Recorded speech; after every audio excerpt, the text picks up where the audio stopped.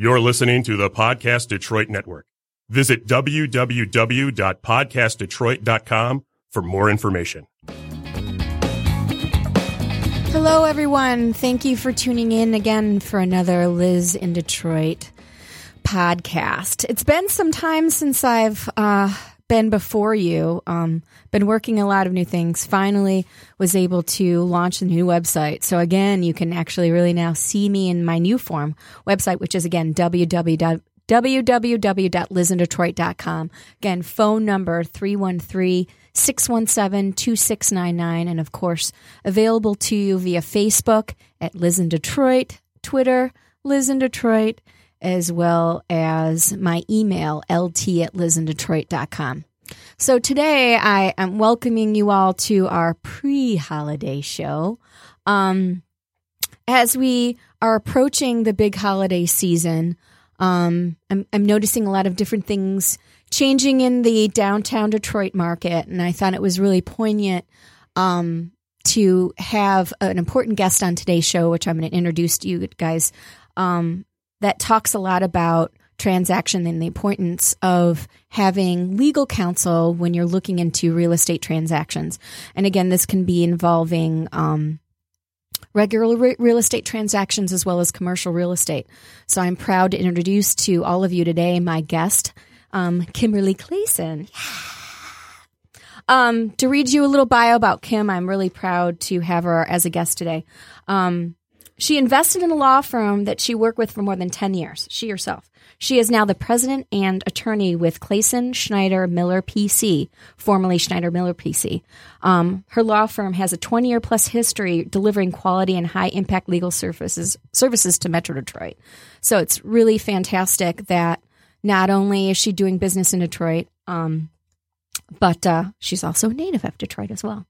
Her practices help entrepreneurs. So as we try to engage this into our real estate realm, I also feel that her expertise and skills are also very impactful in the entrepreneur market as we're seeing things really grow in the city of Detroit with new businesses, new restaurants that are all a big part of creating this solid community that we know and have it grow. It's a vital asset to have good representation for you, and not only in real estate, but in law. She also focuses on business and startups, developing plans, so business plans, form the right entities for their business needs, protect their brand identities, analyze and organize finances, and review and negotiate contracts. And the contracts part is what I really want to touch on today, since it's such a vital part of what I do in real estate and making one deal work for a client versus not, as well as various other real estate transactions and credit agreements. Her restructuring of the law practice involves formally of Chapter 7 bankruptcy trustees to administer and liquidate assets for the benefit of creditors. So that was Kim's former background. So again, her background not only in real estate and contracts is also strong in the financial aspect. So what she can bring to the table is pretty vital for a new business person. Also, another poignant fact for Kim, she also serves, currently still, right, is the City of Detroit as a board member of the Economic Development Corporation and Neighborhood Development Corporation of the City of Detroit. And as you know, in many of the shows in the past, we've talked about all of these new developments that are happening in the city.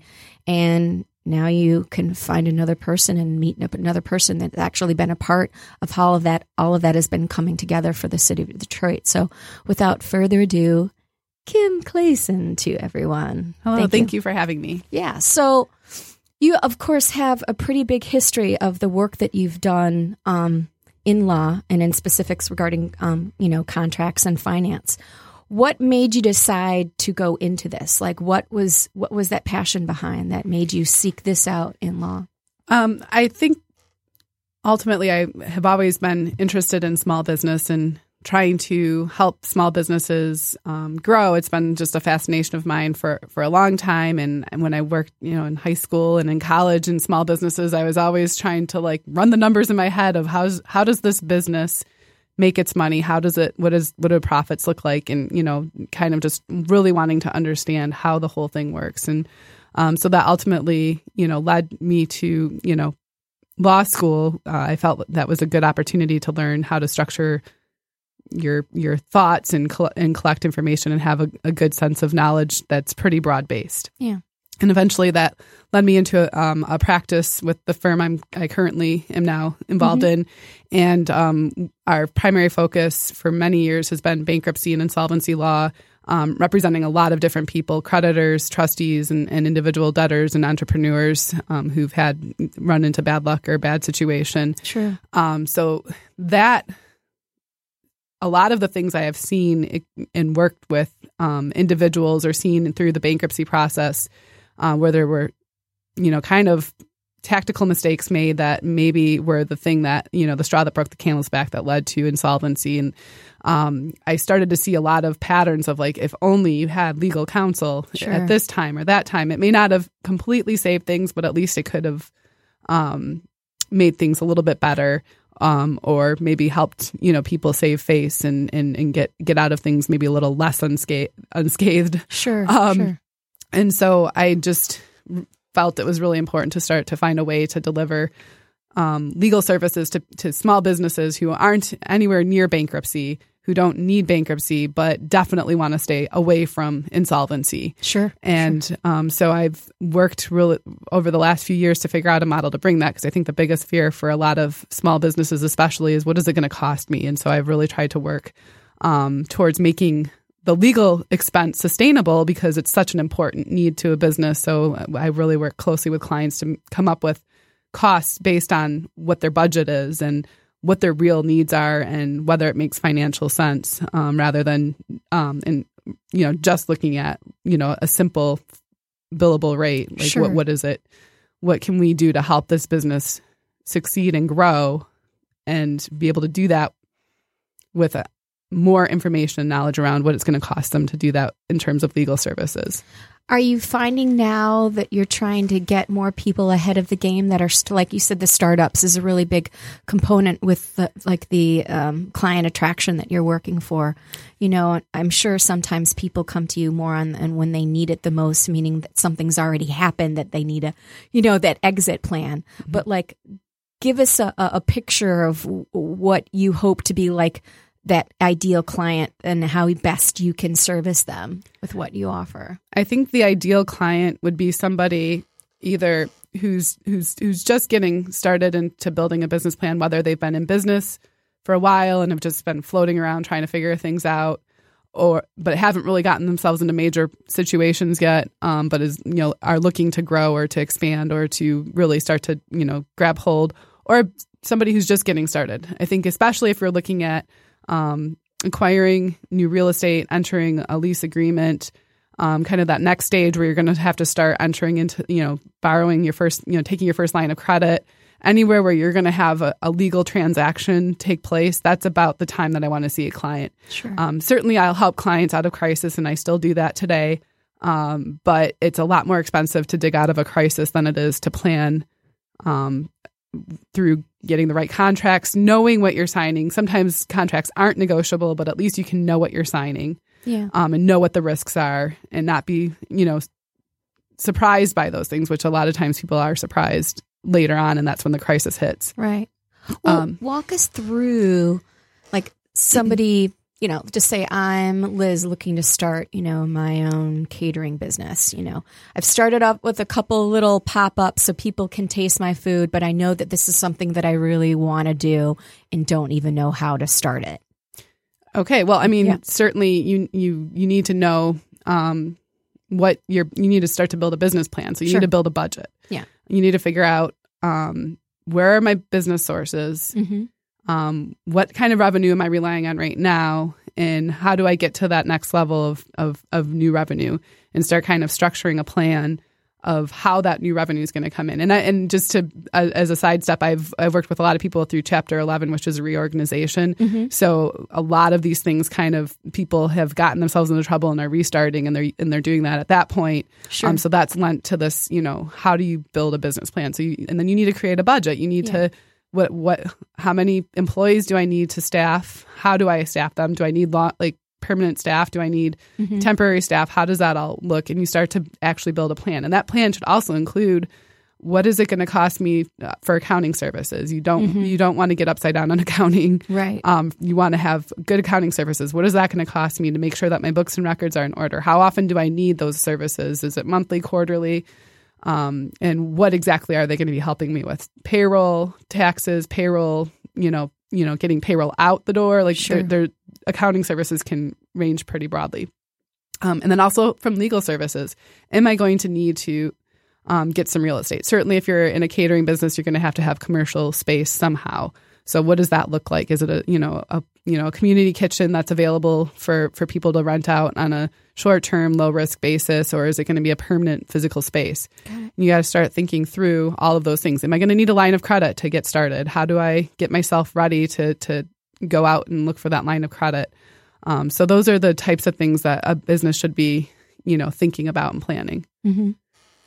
That's a lot. And then you help them step by step to establish like a really good plan that they can hopefully build onto for the future, correct? Yeah. So that's what I like to do. I mean, and that it's really, I think, good to kind of come up with like a step by step. It can be pretty overwhelming thinking about all of the legal things, all of the things I need to do as a business. And so just kind of thinking through the transactional things step by step, what needs to happen, and bouncing ideas off like between my client and I, and like helping them see like organizationally where they need to be in order to keep the operation strong. Great. Now, on a much bigger scale, with your involvement with the city of Detroit, we're talking much, much larger scale. Yeah. What of course you can talk about, which might not be a lot, but like it's all public. Okay. Yeah. Well, like, the input that you had, and did you really feel when we declared, as a city of Detroit, declared bankruptcy, that there were good minds put in place to create this plan that we, of course, thankfully got ourselves out of? But if you can go into a little bit of history. My memory's a little foggy on things, but I do feel that, I mean, I'm still a little bit perplexed as to why any asset was, treated as vulnerable in a municipal bankruptcy, because that's, so the putting the art up as kind of a pawn was a challenge. I think, it did actually help accomplish a lot more than, if it wasn't there. So, I don't want to, reinvent the wheel too much. Sure. There was a lot of pieces working together, but, overall we've come out, I think, stronger. I think that, we've had good leadership since that's helped us to, improve upon even what was, I think anticipated could happen. So we've cleaned up our books as a city, but, we also have done a good job of, improving those books and increasing, tax base and revenue for the city. What, say, over the course of the last couple of years, with your roles, have you seen things change for the better regarding the city's involvement with new industries coming in and how they're supporting them?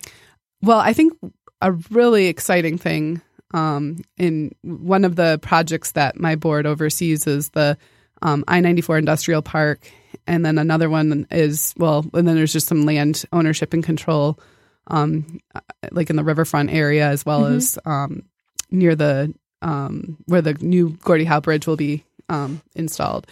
And one of the most exciting things is not only now are we getting businesses investing, but they're also coming to the table willing and interested to work with the community on the community benefits agreements, and are taking the community's needs, I think, much more serious than has ever been the case in finding ways to work with the community and not make it a battle of, us versus them, but really, yes, we do need to address, for instance, with the Gordie Howe Bridge, we need to address what are the emissions that are, and what effect is that having on the community. And so, and actually having real workable solutions in place and a clear path and plan for that purpose. And so I think the real exciting thing is seeing the investment, but also seeing the way it's being sensitive to the existing community's needs, but doing that in a way that's still moving the city forward. And you've got I think, to be a really unique position. Not only are you a part of this greater whole of the city to see these things interacting, but you have a really strong sense of the community base working with these individual entrepreneurs. So from those experiences, has it been, I guess it's given you more clout or force behind you to be able to work with these new businesses that we see that are popping up so much, like all over the city, you know? I think what's helpful is just like that I've really seen how things have grown. I've seen, you know, how real estate has developed. I've followed, you know, real estate trends commercially and residentially. So when I have a client coming in and telling me about, you know, something going on, I know the neighborhood they're talking about. I'm familiar with, you know, generally with the area that they're in, and, you know, kind of know how that neighborhood has either remained the same or improved or gotten worse, and those types of things. And so that's, I think, tremendously helpful in helping clients to make, you know, plans on and judgment calls on where they want to invest. Great. Well, that kind of touch on specifically. So before, you know, we set up this appointment today for you to come through and talk to us, you gave me your recent blog post, which I got the chance to read through, and I thought there's so many specific points to it that are so relevant, not only to my business, but like individuals in general, whether you're looking to purchase real estate or, as we were talking about, a new business owner looking at commercial real estate and or leases. And if people need to find that blog post, we'll make sure on when we end the show today that we give you guys all the links to this, because I think it's real important for you, of course, to be able to download all the items, because we're going to touch on a few things on the show today. But I think that would be really great knowledge if you're a young, you know, business owner and you just are starting out and you want to know the who, what, when, where's, and why. And we're touching on a few, which I find to be really poignant, is due diligence. I'm always asked with clients, you know, the importance of due diligence. What should they be really looking for in that period of time? The who, what, whens of due diligence, in addition to the actual contract itself. You know, the real importance of drafting up a good contract that covers not only your needs, but protects you in cases of if something occurs and you need an exit plan, that you put together the proper provisions for that as well. So without, you know, I really want to touch on that due diligence. So if you can name an example of some things that we know people are looking at engaging in a contract, what sorts of things? I guess it would really depend upon the business that they're looking for. Because if it's a building, you got to find as much information as you can on that specific building. But what if there's any kind of key language that you find to be really important that somebody want to include, you know, for that? Well, you're talking about a purchase of a a given property, let's say. Yeah. You know, if you're looking to acquire property and you're looking at a contract to protect yourself with due diligence, with the proper due diligence to make sure that this is the right purchase for you. Well, like what kinds of things do you want to have included to cover you in that period? Okay. You know? So, and what is that really? Yes. Like, what is that defined, that due diligence period? Well, okay. So you're going to need to enter a purchase agreement. If we're talking about a commercial building, you're entering a purchase agreement, and that purchase agreement itself is actually a very critical document, because that's going to be either the thing that governs the actual getting to close or getting you out of the deal before you're going to lose a lot of money on it because you pulled out too late. Right. So the first thing is certainly making sure that you have an appropriate amount of inspection period in that. The timing. The timing.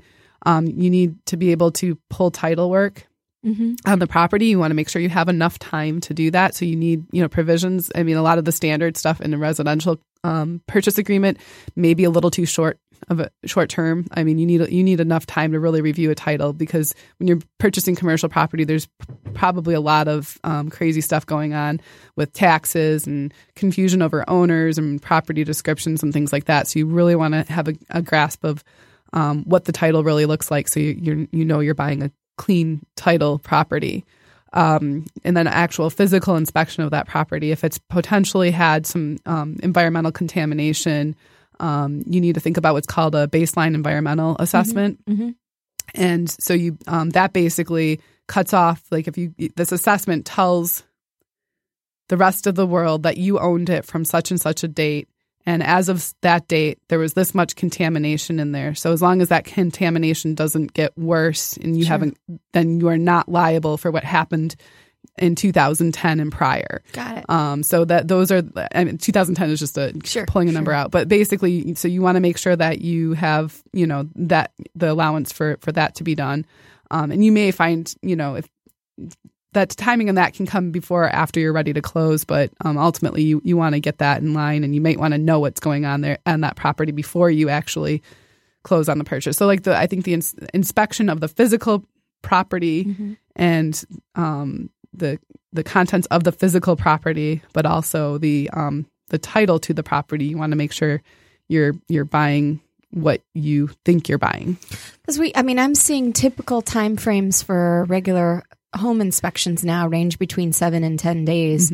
They sometimes were shorter, but in the kind of marketplace that we have right now, I've seen that the good inspectors, and I work with an interchange of like 5 or 6, are busy. So you almost need 10, over a week to sometimes schedule that in, to get in a good inspector, which I found. But typically with your experiences with commercial, it can range, of course, much widely as far as the time period. But what typically do you see as more of a minimum time frame? I would say normal to say 14 days would be about reasonable to get it done. I mean, it really depends on the size of the property and what all you need to investigate. And what if you do have questions about environmental on the property.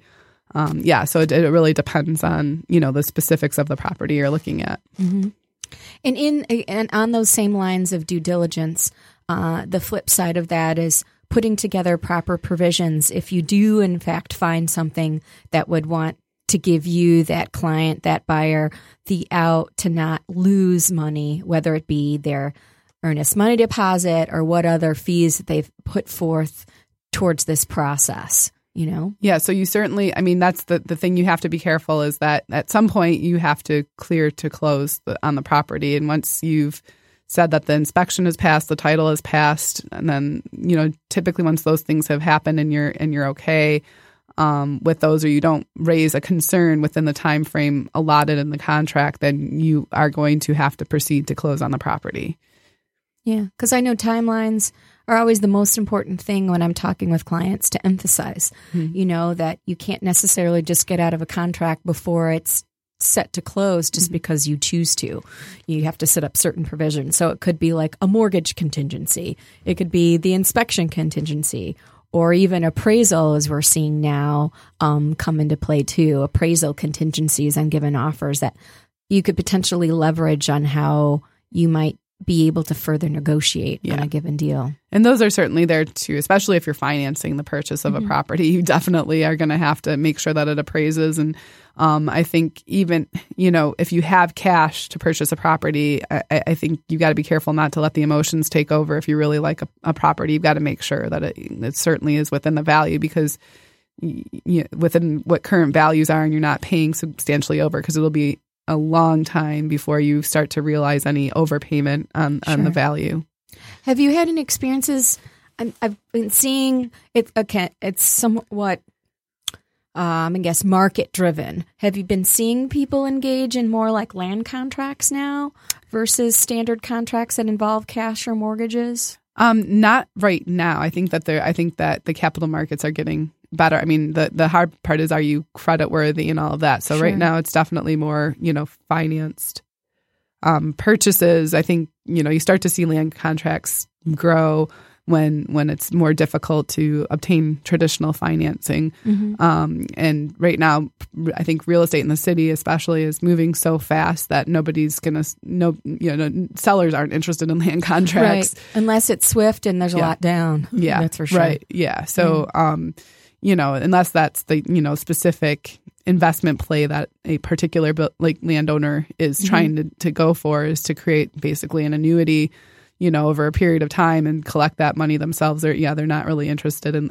or if it's just a short term. But if the property is in the right place, it's not going to sit around for very long, and somebody will find a way to finance it or cash purchase the property. Right. Now, with the contracts themselves, you've had a lot of experience from leasing contracts and consulting. Say you're, an individual client looking to lease from a specific developer or landowner or management company.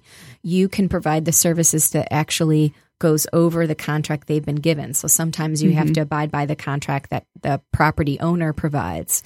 Like, what sorts of things have you seen and you can counsel people that might be faced in those same situations as kind of like, not just like warning signs, but things to look out for and be aware of, for that? Certainly. Well, you've got to be very aware of what the actual cost of that lease is. The base lease price may not be what you're going to pay on a monthly basis.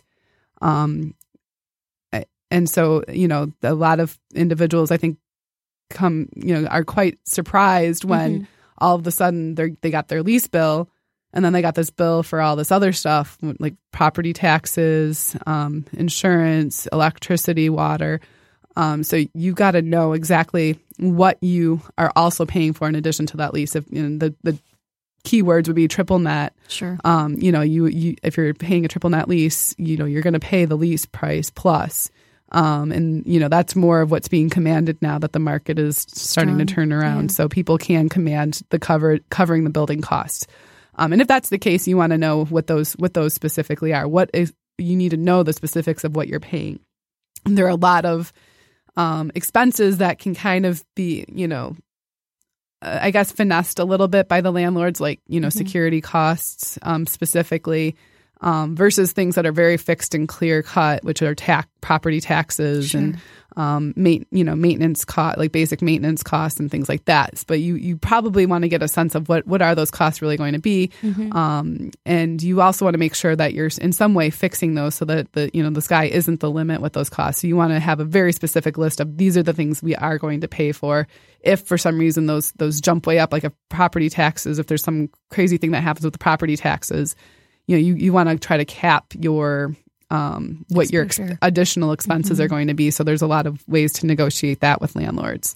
How about like the difference between like a white boxed property that is, finished, where you can in essence create your own move in with your own, items and start, your business, or something that's going to require work to get it to a state that you can actually work in?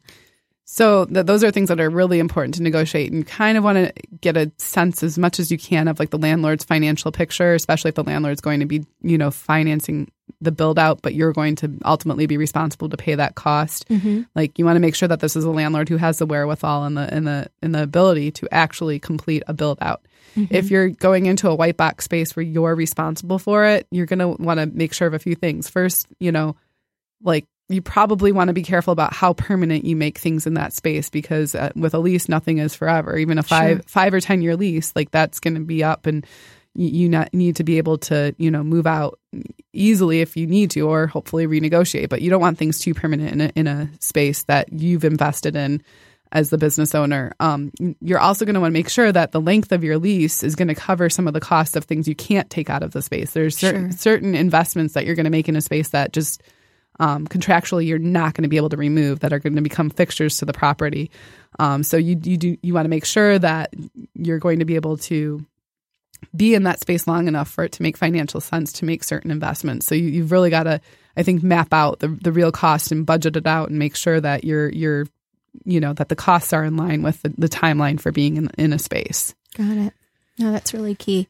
Trying to think with respect to other key components, things to look by. Like, I'd like to play, like if I was somebody looking in to sign a contract and I know I really want the space badly, what are certain things you should look out for that might be thrown in that you might not know to be suspect of, that, as somebody going into a commercial lease, things that you should be leery of?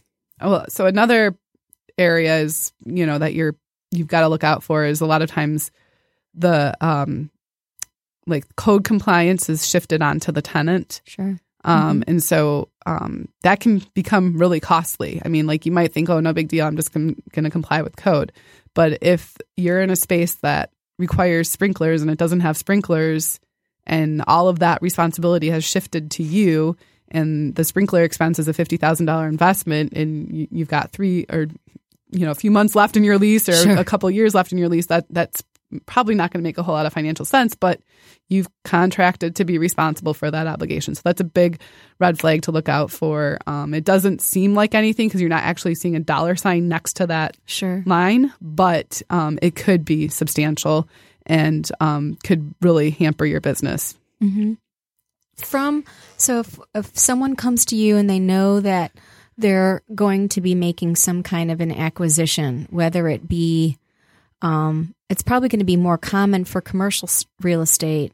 I sometimes have clients that want to have an attorney review a residential real estate, but since those contracts are usually pre-drafted by individual brokers, we're a state different than others where the real estate agents provide the documents. I know that there are other states of our union where it's more attorney-based, where attorneys draft up all the contracts. But if someone is coming to you and say they're looking to purchase a building for their business, how do you coach them through what the structure of this offer should be? So from start to finish of this contract, like some of the key components that it should include to cover their bases. Well, I think generally we want to, just look at all of the ways that the contract could go sideways and try to limit liability as much as possible and fix dates and deadlines as much as possible. And you have some clear outs that the client is really well aware of for the deal. And you still want to make sure that the seller, that you've got proper disclosures on the property, that you still want to make sure that they're appropriately describing the condition of the property and things like that. And so, every purchase agreement can be quite very different. There's a lot of variety. So I think the most important thing is if you're drafting a purchase agreement or if you're receiving a purchase agreement, you want an attorney to help you read through that so you kind of know what's going on, and the attorney can tell you if something's way off base or not. But it's just anytime there's a contract involved, you should really be bringing in an attorney to do that and go through everything line item by line item for sure. Yeah, because there can be a lot of hidden costs or buried liability that when you just read it on the surface, you're not really thinking more deeply about what could really go wrong with that. And it is a very short agreement. A purchase agreement is really got a very short shelf life. So it's not, substantial, but in the time that you're negotiating, there is a lot at stake. And so within that short period of time, you want to make sure that it's a buttoned up contract and there's no hidden cost to it. You want to have everything out in the open and very crystal clear. Great.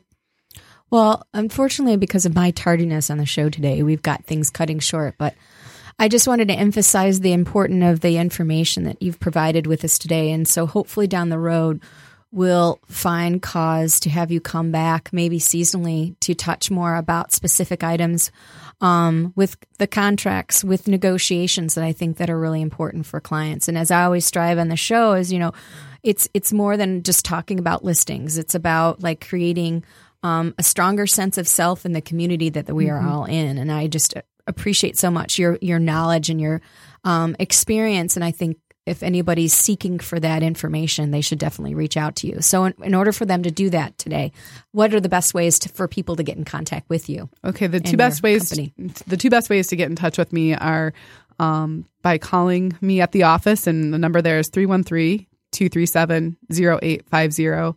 Or you can send me an email at kim@claysonschneidermiller.com. And it's quite a mouthful, so I hope that Liz will just share the email address on the link. Absolutely. Those are the two best ways to reach me.